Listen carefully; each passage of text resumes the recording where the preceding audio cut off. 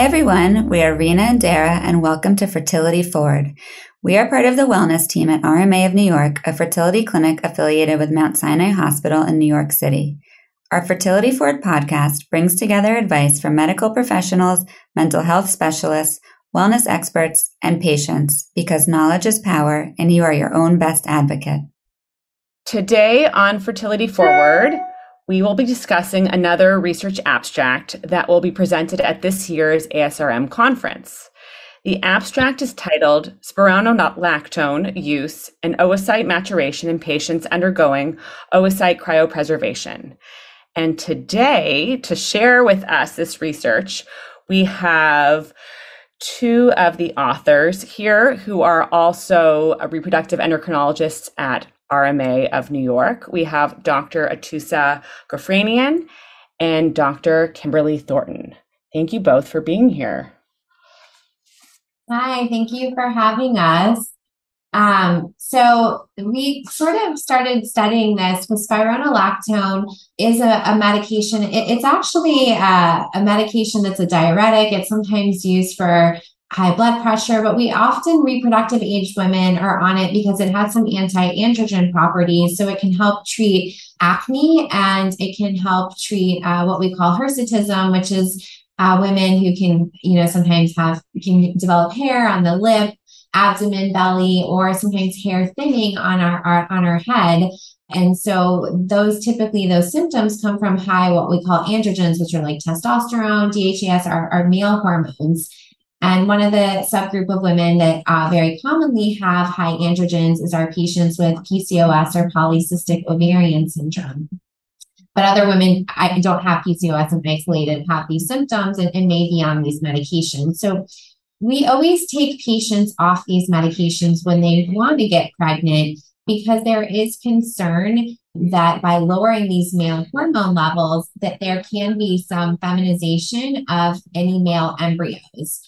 But we don't, it was always a question, well, if someone's freezing their eggs, they're not trying to get pregnant now, do we need to take them off of this medication before doing an egg freezing cycle? And overwhelmingly, there really hasn't been good data or evidence one way or the other.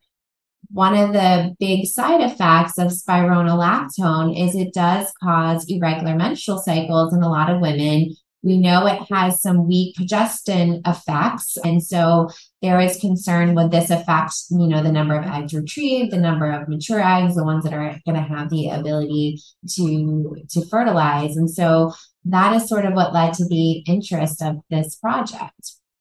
How did you even come up with this to study?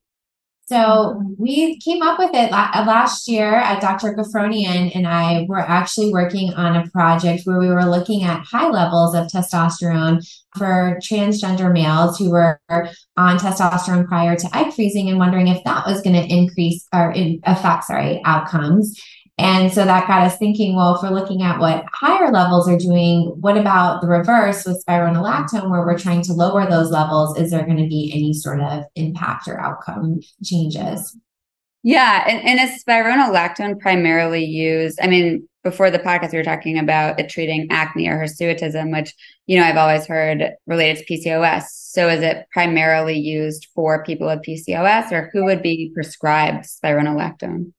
So it is a lot of PCOS patients. So I would say that the most common group of women that I have that are thinking of freezing their eggs that are on this medication are women with PCOS. But PCOS is a spectrum. So hirsutism and acne is not enough to lead to the diagnosis. Some people have regular menstrual cycles. They don't have PCOS ovaries, and, genetic or what may be, they're just more prone to this. So it doesn't, it's not exclusive for PCOS, but it is a common medication prescribed to women with that disorder. Yeah, it was interesting. I was doing some research and I was like, oh, it's actually a blood pressure medication. I just love medications that sometimes are used for one thing and we find out that it could also be helpful for other aspects. So it appears that this is one, because I was thinking, I'm like, how many of our patients come in with high blood pressure, long-term high blood pressure, but the fact that it can be used for, and I see a bunch of patients who are on it who have PCOS. And my thought was always, okay, when someone wants to get pregnant, they should be off of it. But it never occurred to me, okay, what about those patients who just want to freeze their eggs? That's, something a little bit more nuanced. And would the same recommendation hold true for that? Yeah. And I would say clinically, it's always a question I have. Like I'm always telling patients, well, we don't know. We know it has some hormone effects. We know it makes your cycle too regular, but I don't have good evidence to say you need to discontinue it. I don't have good evidence saying that it's, helpful if you stop it. Like it's sort of a conversation. And so most of the time, if I have a patient that's like, oh my gosh, my symptoms are so horrible. If I come off of it, we usually often opt to stay on it. And a lot of people, if they're like, well, I can easily just go off of it for a short period of time, then we often say, well, okay, just to be really overly cautious, maybe we should just stop it because we don't know. And so I was always, asking other physicians, like, what are you doing? Everyone had a different consensus because none of us really knew data driven wise what we should be doing in these scenarios. So what did your study find? So I will talk about a little bit of the methods first, and then we can get into what we found. But basically what we did was we looked back at all of our patients who had a history of spironolactone use, who underwent egg freezing cycles between 2011 and 2022. We didn't include patients who had prior ovarian surgery, chemotherapy, any ovarian pathology, or patients who had a history of gender-affirming testosterone therapy, since that could skew our results. And then we compared the patients who continued spironolactone during their cycle with patients who discontinued it before starting, as well as to a control group of patients who had no history of spironolactone use.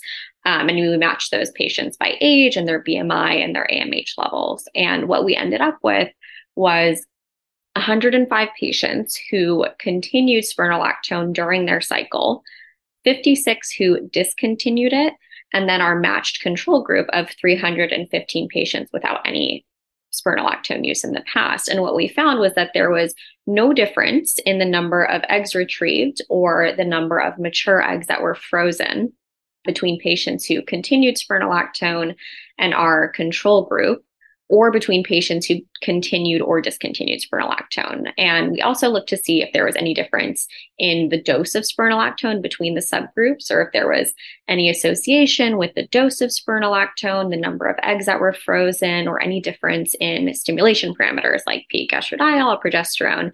And basically none of the findings showed any significant difference or association.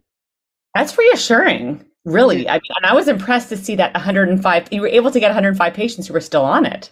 Yeah, it was. It was a really interesting finding. And I think it, obviously having more patients, the more patients in the study, the better. And there are some limitations, but so far the findings are very reassuring that people that are significantly affected by their symptoms that we were talking about earlier may not, need to come off of the medication.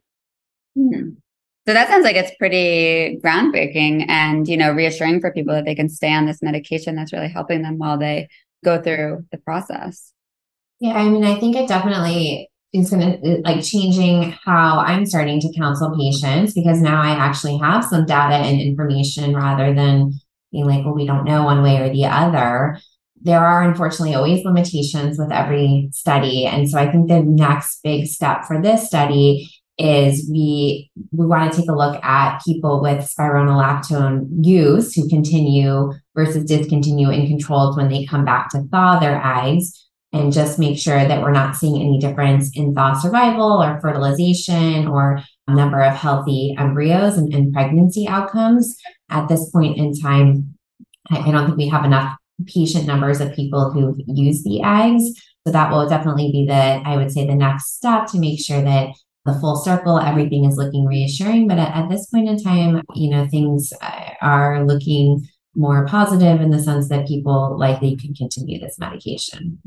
That's great. I was going to ask whether you plan to follow these patients to see, long-term the potentials. But I think it's a great starting point in terms of reassuring patients. I think there's a lot of a muddle area, like an in-between area of we're not quite sure, the research isn't there. So we always want to err on the side of caution. But it can be really tough, I think, for patients who have found success in a medication and are afraid that if they get off of it, like how it can change things. And this is a great step towards that reassurance for them. And in terms of like future research in this area, in this field, is there anything else that you kind of want to do testing on? I mean, for me, the main one is wanting to see the thought outcomes and pregnancy rates. And of course, I think the other area too is I think a lot of patients, when they stop it, we have also a lot of people with different methods. Some people are off of it a couple months, some people a couple weeks. And so it would be good to get more definitive timelines and just saying, is if people are just stopping it when they start meds right away, is that have any difference versus somebody who went off a couple months? I mean, overwhelmingly, we're probably not going to see much differences based on the data we have at this point. But those are the other questions that as a clinician I have. But the main one really being the pregnancy outcomes, but the fact that the number of eyes, the number of mature eyes is the same is really reassuring at this point in time. Yeah, and it's wonderful because I think, so many of my patients struggle with wanting to know specifically, in my role about mental health meds and, for a physician to say, well, we don't know, right? Like, you could stay on or you couldn't. We don't really know. There's no evidence. And I think that's so hard for a patient to then make the choice. And so the fact that you have concrete information, you can back this up with a study and say something concrete is amazing for people. Yeah. And I would say, I feel like I was always one of the more conservative ones who was like, I don't know. I was like, if you can, out of abundance of caution, because what if we find something out? And so it's definitely, it's great having this information. It definitely, I think, will change the way we all counsel patients. And I see so many PCOS patients, so I have a lot of patients on spironolactone. It's something I encounter, at least once a week, if not more. And I know we've all been on this podcast before, and I know Dara and I have talked about our personal history with PCOS. So I think it's something of personal interest to me as well, and excited for it to be presented at ASRM.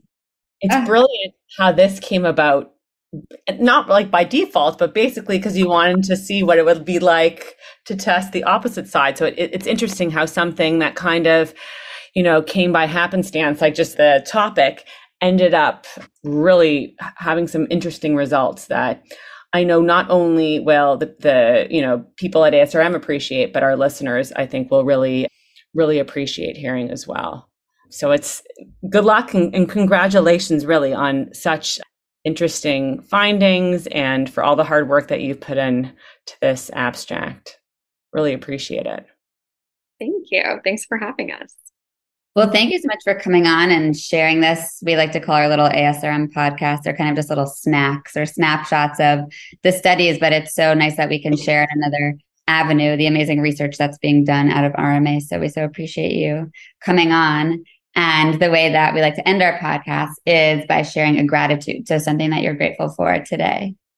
I guess I can start. I just started my genetics rotation. So I am grateful for the opportunity to see what all of the screening and things in counseling we do, how that stuff comes to fruition and giving it more context for our counseling.